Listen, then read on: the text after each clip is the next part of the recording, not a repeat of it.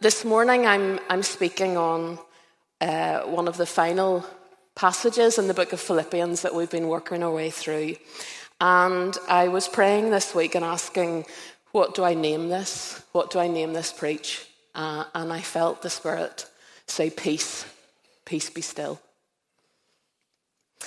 And I start with that because I sense that in our community there are people who are in the storms of life. And you're on the boat, you can't see the shore. And the waves are tight and they're lashing. And perhaps you're fearful. And I sense there are people here this morning and you need the word of Jesus. Peace be still. Peace be still. And so that is why I've named the preach, which should be behind me, Peace be still. And we'll come to that at the end. My heart is that this morning we ask the Father through the Spirit to start to call out over the waves that we are currently in. Peace be still. The previous verses of the passage were in Philippians chapter 4, verses 1 to 9. And the previous verses are talking to us about being citizens of heaven. And now the concluding verses of this letter speak to us, reminding us of how we were to live in the here and now as we await the return of Christ. I would suggest that this passage focuses our attention on the peace of God, and it focuses it in three areas: on our relationships with each other, on our relationship to God, and on our relationship to ourselves. And those are the three areas that I want to speak to this morning. When Paul starts these sections with therefore, he's reminding us to hear this section in light of all the other teaching that has gone before. And the passage is a template of ideas and guidance that will help us to achieve peaceful living. And I imagine that if we were all really honest with ourselves this morning, there's not many of us who actually feel peaceful the majority or all of the time. And so we have much to learn from this passage this morning. Paul is talking further on. He's talking in particular about our thought life, something that I'm very fascinated by, and brain and our mind. Paul, in this passage, is one of the first neuroscientists, and it's taken the world 2,000 years to catch up and learn what he's teaching us in this passage. I find that very exciting. As I said, I imagine not many of us really feel at ease or at peace most of the time, and I'm hoping that this morning perhaps we can find some templates of how to search for and attain the peace of God, because that is the call on our lives. These early church communities, the Philippians were one of them. How they lived caused the message of Jesus to literally explode. They lived in a way that was very different. They lived as people who were very clear on their identity as citizens of heaven, and how they lived and behaved with one another and in their communities caused the message of Jesus to explode. What would happen on this street if we lived in a way that spoke the grace and the mercy and the passion of Jesus? If we were known for our peace, if we were known for our passion and our mercy, what would change outside these doors, Redeemer? That is a call on us as a community, and we need to get it right in here, but not for the sake of in here, for the sake of out there, for the sake of out there. And so that is where I want to maybe invite us to think about this morning. When I spoke a few weeks back on the passage, How to Live as Christ, to Die as Gain, I was reminding us that Paul was not teaching that from a kind of navel-gazing philosophical perspective. He was looking down the reality of death. And so when he spoke about to live as Christ and to die as gain, it was out of that. And in this passage, Paul speaks to anxiety. And there's lots of suggestion and belief that over the course of the letters, we can be pretty confident that Paul suffered from anxiety and what we would now call depression. He got to the point where I've got it written down and hopefully I can find it. 2 Corinthians, 3 different passages. I had no rest in my spirit. I was burdened beyond measure so that I even despaired of my life.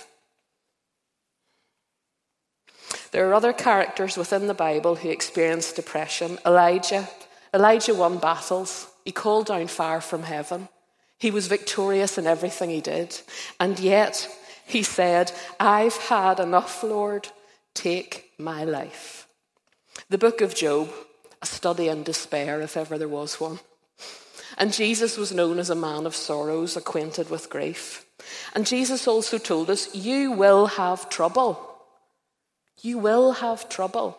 So we know from the Bible and from the characters here, there is nothing in life that we can go through that you will not find wisdom in the Bible to address it.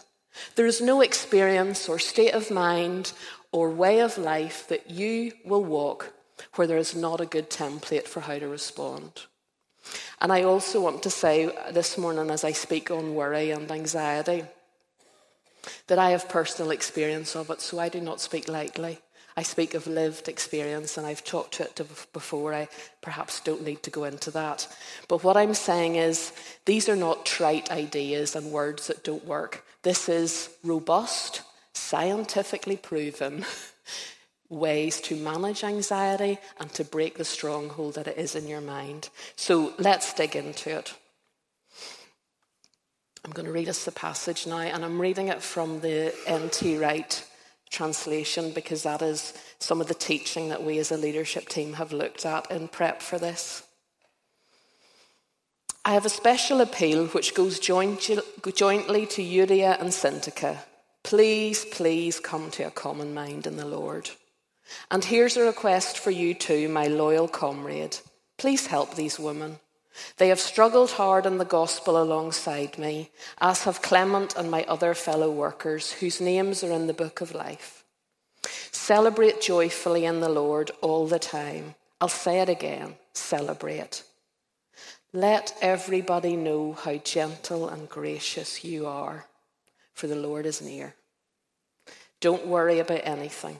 Rather, in every area of life, let God know what you want as you pray and make requests and give thanks as well. And God's peace, which is greater than we can ever understand, will keep guard over your hearts and minds in King Jesus. For the rest, my dear family, these are the things you should think through.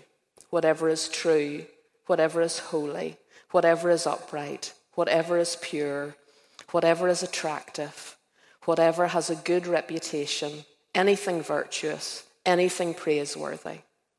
And these are the things you should do. What you learned, received, heard, and saw in and through me. And here's the promise.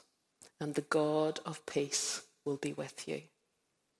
And the God of peace will be with you.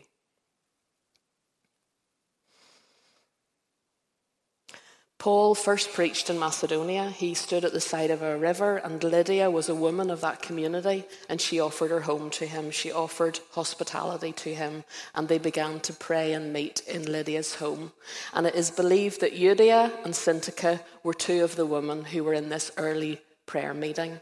So here was one of the only church that Paul was personally involved in planting, and here were women right at the start of it, leaders, prayers, workers with the Lord. And for some reason, these two lovely women, I'm assuming they're lovely, they've had a fallout. We don't know how, we don't know why. Was it personal? Was it theological? We don't know. But what we do know is that the news had got to Paul in prison, and he was calling them out. So can you imagine sitting in the church in Philippi and you're Euodia or Syntyche and you've had a bit of a thing with the other one, and the letter comes from prison, and you're called out. You're named. Sort it out, girls. And if you can't sort it out, get Clement to sort it out. And I believe the reason that this is here is because Paul's reminding us we are going to have conflict in relationships. That is what is going to happen. We are human. But the call is to come to a common mind. And that if they can't do it themselves, he's calling on Clement to help them.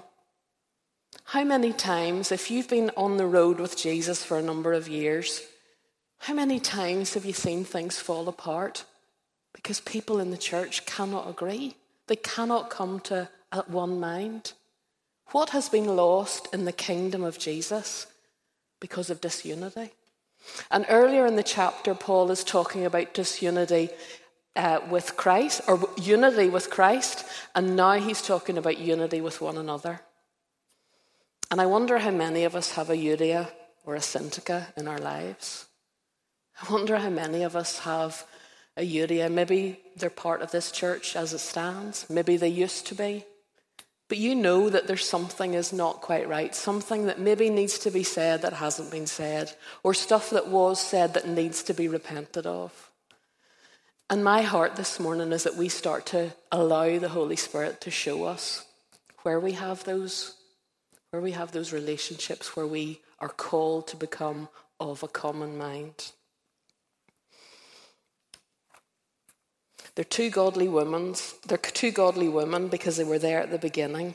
And the key to being an authentic follower of Jesus is to pray, contend, and fight for unity. The reality is there will be conflict, but the call is for a common mind. And Paul here is speaking of a gospel hermeneutic where we show love and unity in the way of Jesus, and we model it out in all our relationships and community.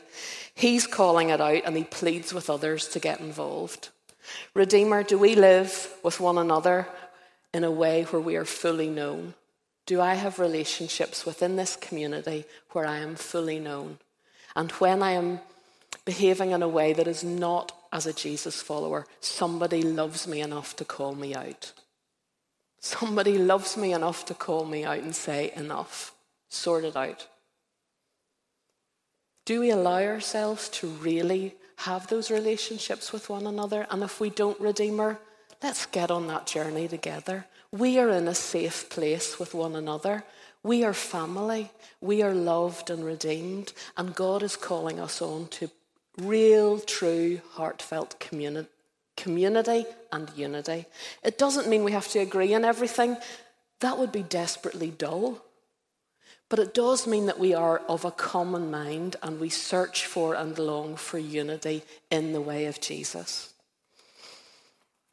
In verses 4 or 5, I just want to take us back to that.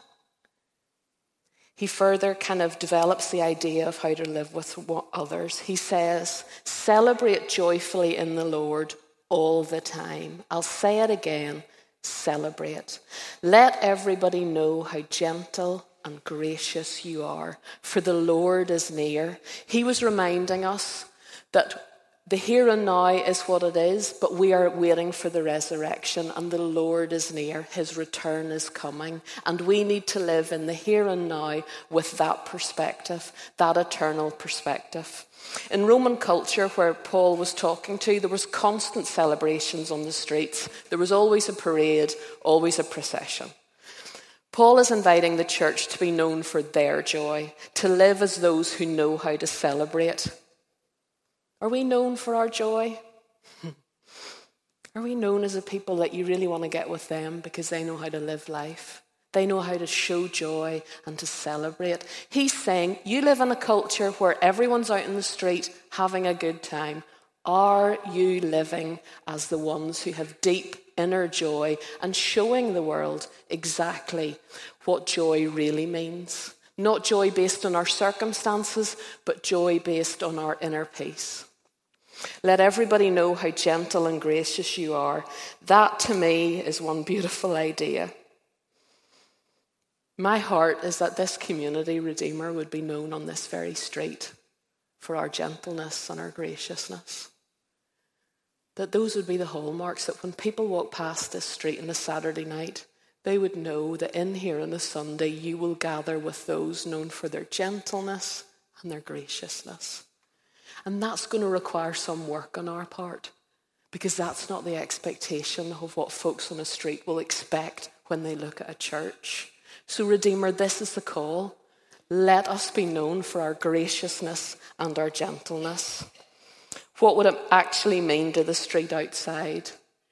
To the broken, the marginalised, the desperate for wholeness, the desperate for Jesus. What would it mean if we were suddenly known for gentleness and graciousness? We could invite people in to find the gracious and gentle Father, perhaps the one they have been looking for all along. I want to come now to the verses. Don't worry about anything. Rather than every area of your life, let God know what you want as you pray and make requests and give thanks as well. And God's peace, which is greater than we can ever understand, will keep guard over your hearts and minds in King Jesus. Paul is speaking here to the reality of anxiety. He's reminding us that you will have worries, you will have anxiety, life will be hard. Jesus told us as well, you will have trouble. But what he's saying is he then offers us the antidote to it. He offers us the treatment, the prescription, if you like, prayer. Prayer. The Greek word for anxiety means a divided mind, a mind that is pulled in many directions. There was a YouGov poll this year, and it looked at interviewed thousands of teenagers, and it asked them about their experience of life. 74% of them said they were stressed, overwhelmed, and feeling unable to cope.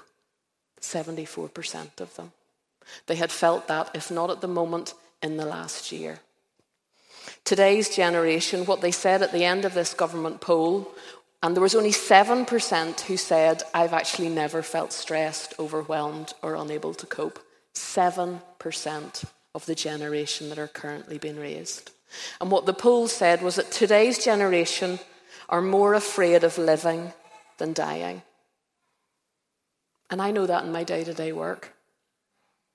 We are raising a generation who do not know how to live, who do not know how to experience hope, who do not know that life is worth living. They are crippled with thoughts of life not being worth living. They are crippled with thoughts and actions and harming themselves and all of that pain. So we are raising a generation that are more scared of living than they are of dying. That is abhorrent. That is heartbreaking. And there is a call on us to be the voice for life and life in all its fullness. There's a call on us to model a way of life that reminds people that we are living in the here and now, and it will go on and on forever. Jesus taught on anxiety in Matthew chapter 6, and he asked us, what can we add? We cannot add a single hour to our lives, and tomorrow will be anxious for itself. Worry and anxiety comes when we are trying to control what we cannot control. And we often, I would say, worry and anxiety is often a form of idolatry, because we worry about what we actually worship. So if you're lying awake at night, the things that keep you awake, they may well be the things you worship. They may well be the things that you have as an idol. And we are called to call them down and to deal with them. It is rooted, in my view, in a lack of trust, and it usually comes from when we are focusing on ourselves. There's a beautiful quote that should come up behind me from Rowan Williams. When crisis faces us, when uncertainty is all around us and evil is powerfully at work, to stand with dignity and freedom, we need to know God as our Father. We need to know that whatever happens to us, God is God, and his name and presence and power are wonderful, and that our glorious God has made us family members in a very intimate way. With that confidence and childlike dependence, we are actually free. We know there is a relationship that nothing can break. John Ortberg has a lovely phrase where he says, gratitude is the ability to experience life as a gift, and it liberates us from the prison of self-preoccupation. Prayer is a prescription that Paul is giving us as the treatment or the antidote for anxiety. He's speaking of petitions and requests. Petitions are asking what we want, and are those urgent requests. You know those, help me, Lord. Anyone who has ever raised children got to 5 o'clock where everybody's hungry and crotchety and you're tired and the dinner's burnt, and all you can do is help me, Lord. I've prayed many of those prayers over the years. You will have your own help me, Lord situations. You will have your own desperate cries to the Father. And then there's the asking what we want and what we need. And I've been thinking about this week, and I've been thinking, have we ever wondered about all the treasures that God has for us? And they're all available to us, and they're all waiting for us, and all the Father wants us to do is ask. Have you ever wondered what you might be missing out on in the spiritual life because you're not asking? And here Paul is reminding us, bring it all to Jesus. Bring it all and ask your good Father for what you want. I wonder if we started to do that in a personal way and in a corporate way, what would be opened up? What would be opened up from heaven to us as a community if we were actually to boldly ask? If we were to boldly ask for our personal life and for our corporate life. And if we live in this practice of daily dependence on God, daily bringing to him in prayer our requests and our desperate pleas, then here is the promise. The peace of God will guard your hearts and minds. The image used in this is a guarding of our hearts is a military one, a military garrison where God sends us an army of angels to guard our hearts and our minds. We, as Jesus' followers, are the citizens of heaven. And whilst we are here, we are far from our homeland. We are far from our homeland, and we will have trouble. But the Bible is teaching us to speak to our hearts, and God will send us his angels to protect us and to protect our minds. If you look through the whole story of God in the Bible, there is teaching on speak to your hearts. The heart is the wellspring of life. Speak to your heart, because in speaking to your heart, you will transform your mind. Elijah, he sought a daily touch of the Father. What are you doing on a daily basis to seek the touch of the Father? Where are you prioritizing your time? Where are you prioritizing your time? Are you spending time every day? And I speak to myself as well. Am I spending time every day seeking a touch of the Father? I want to cross-reference this with a passage in 2 Corinthians chapter 10, verse 3 to 5. I should have had it behind me, but I didn't. My apologies. I'm going to have to find it. And I'm in 1 Corinthians, so that's not really going to help us. Hold on. Stay with me. For though we live in the world, we do not wage war as the world does.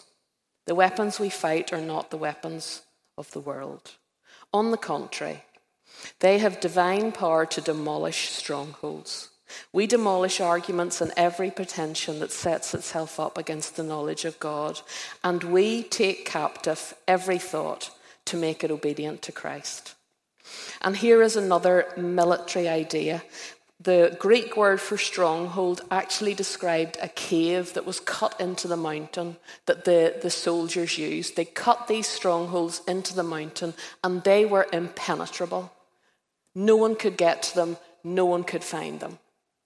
And this is the word that Paul is using in Corinthians when he talks about the mind. We have strongholds in our minds that in the earthly realm, they are impenetrable, and I believe that anxiety is one of them. I believe that anxiety and worry is one of the strongholds of the mind. And yet, Paul is reminding us, we have the authority in Christ Jesus to demolish that stronghold, to have it no more, to take its power from us and to set us free. And that, I would invite us this morning to start to think, is that a stronghold in my mind? Is that something that I struggle with and battle with? And if it is, then let's call it out today in community.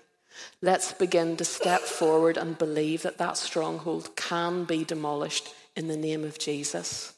And the purpose is to make us more Christ-like and more like him that we follow. Deuteronomy reminds us, be strong and courageous. The Lord your God is going with you. The Lord your God is going with you. And that and only that gives us strength. In these last verses,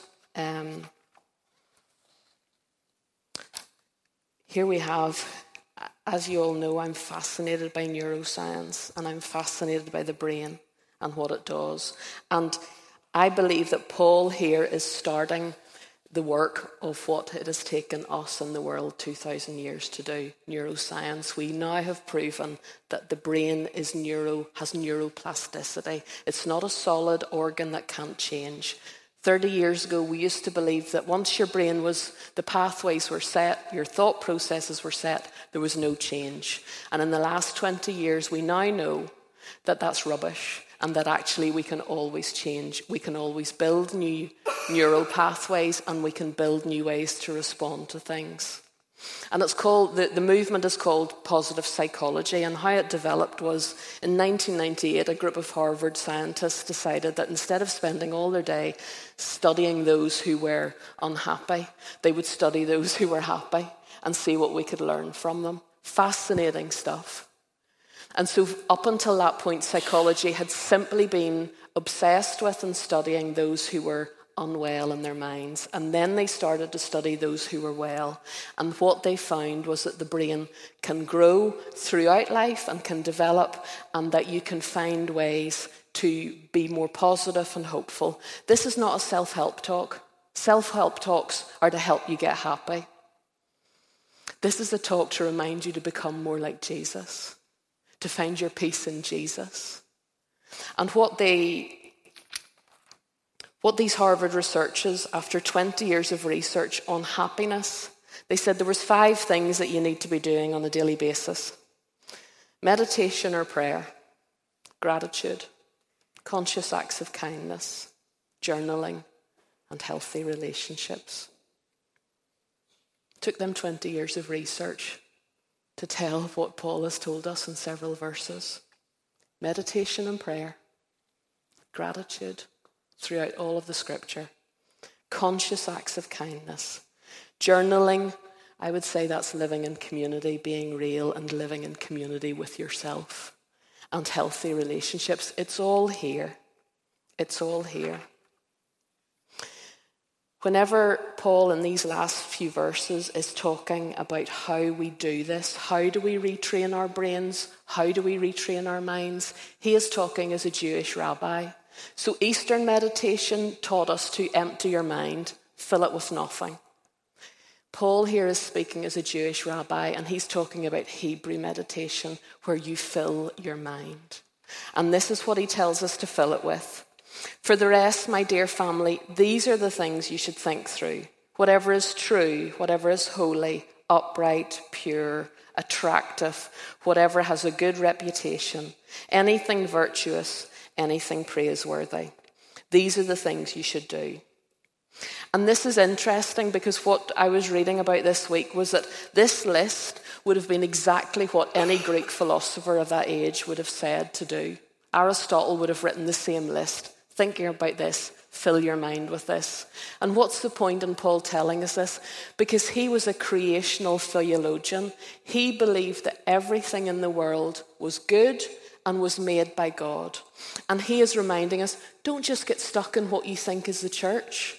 Celebrate, enjoy, think about, focus on creation, science, medicine, children, people.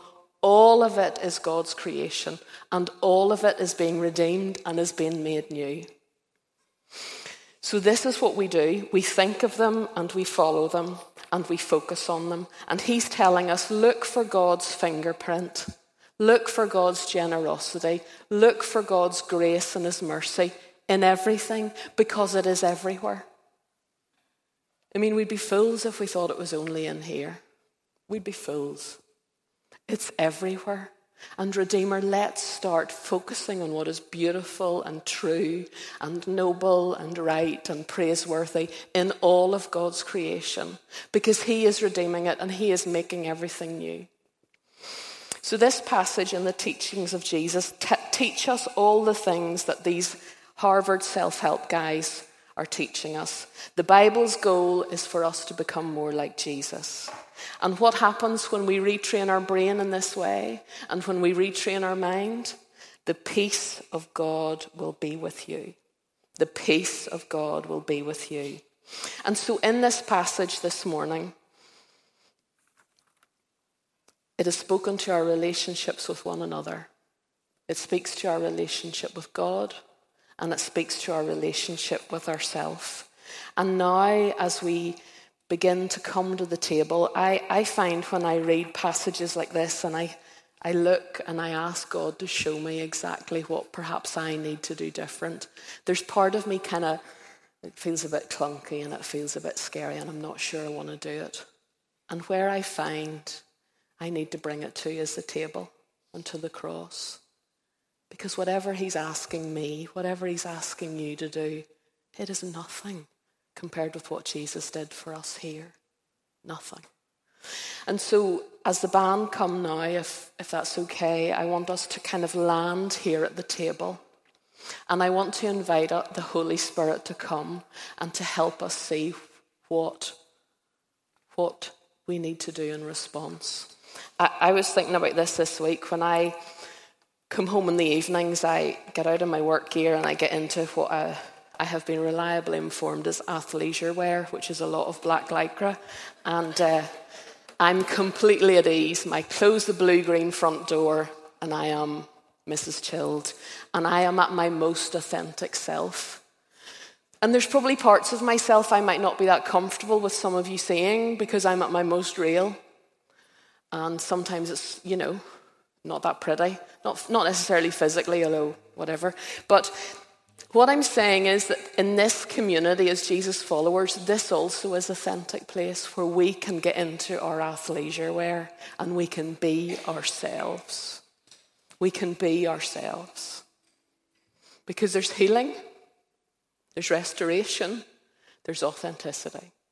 And so I'm going to ask us to do something quite vulnerable, but I think it's important as we come to the cross this morning and as we come to the table in the light of this passage.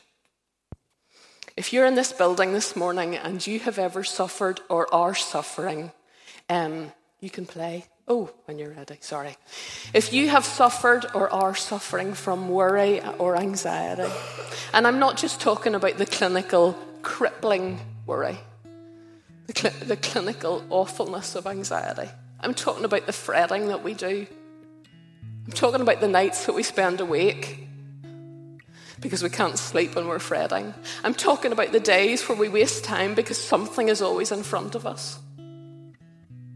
And I'm going to ask you that if that is your story this morning or has ever been your story, I'm inviting you to take a brave thing in this very safe place where you are with your family, and I'm asking you to stand.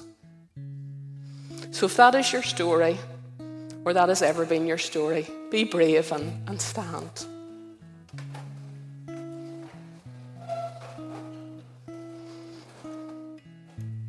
What I want you to do is I want you to look round. I want you to look round and lock eyes with somebody else. Because you're not on your own. You're not on your own. Worry and anxiety is in the very air that we breathe. But we have a template. We have a template for treatment. We have prayer ministry team who would love to pray with you and bless you. And I'm going to pray for us all in a minute. And the other folks that I invite to stand, if you have a Euodia or a Syntyche in your life,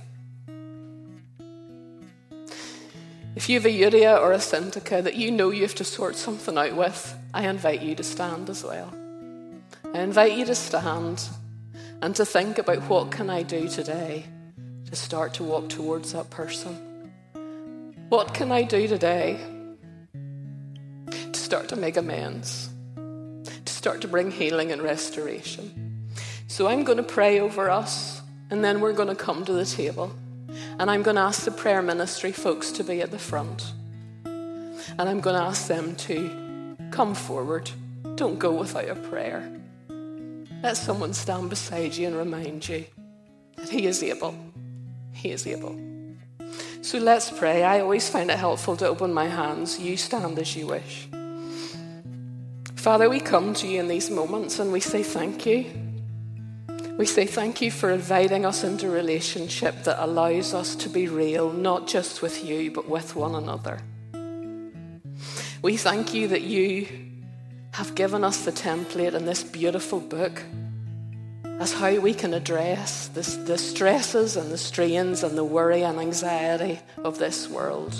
And Father, as we open our hearts and our minds to you, we take authority in the name of Jesus and we say, peace, be still. Peace be still to troubled minds and troubled hearts. And we ask that in these days we take positive steps forward to do the hard work of caring for our soul. But we do it because we partner with you. And we do it to make us more like you and to bring you to a broken world. So, Father, I thank you for every person who stood and who's currently on their feet. And for those who perhaps weren't able to be, I praise you for them too. And I thank you and I ask that you come and you begin to work a miracle in their hearts and their minds. And Father, for those of us who stood because we have a Euodia or a Syntyche, Father, your heart is always for restoration. Your heart is always for wholeness and restoration. And I pray that we are brave and strong and that we make the first steps, whatever they look like, but that we make the first steps toward one another so that we become one with a common mind. And Father, I thank you that you are here by your Spirit. Come and do all that you want to do in our hearts and in our minds.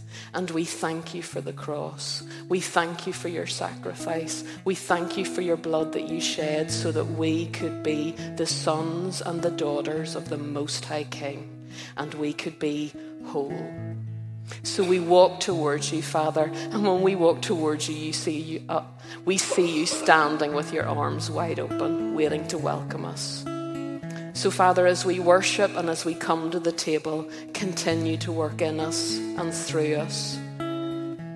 For it is all for your glory. It is all for your glory in your beautiful, precious, and life-giving name. Amen. Amen. Let's worship. And if the prayer ministry team want to come over and anyone who was standing wants to have prayer, we would love to stand with you. We would love to stand with you.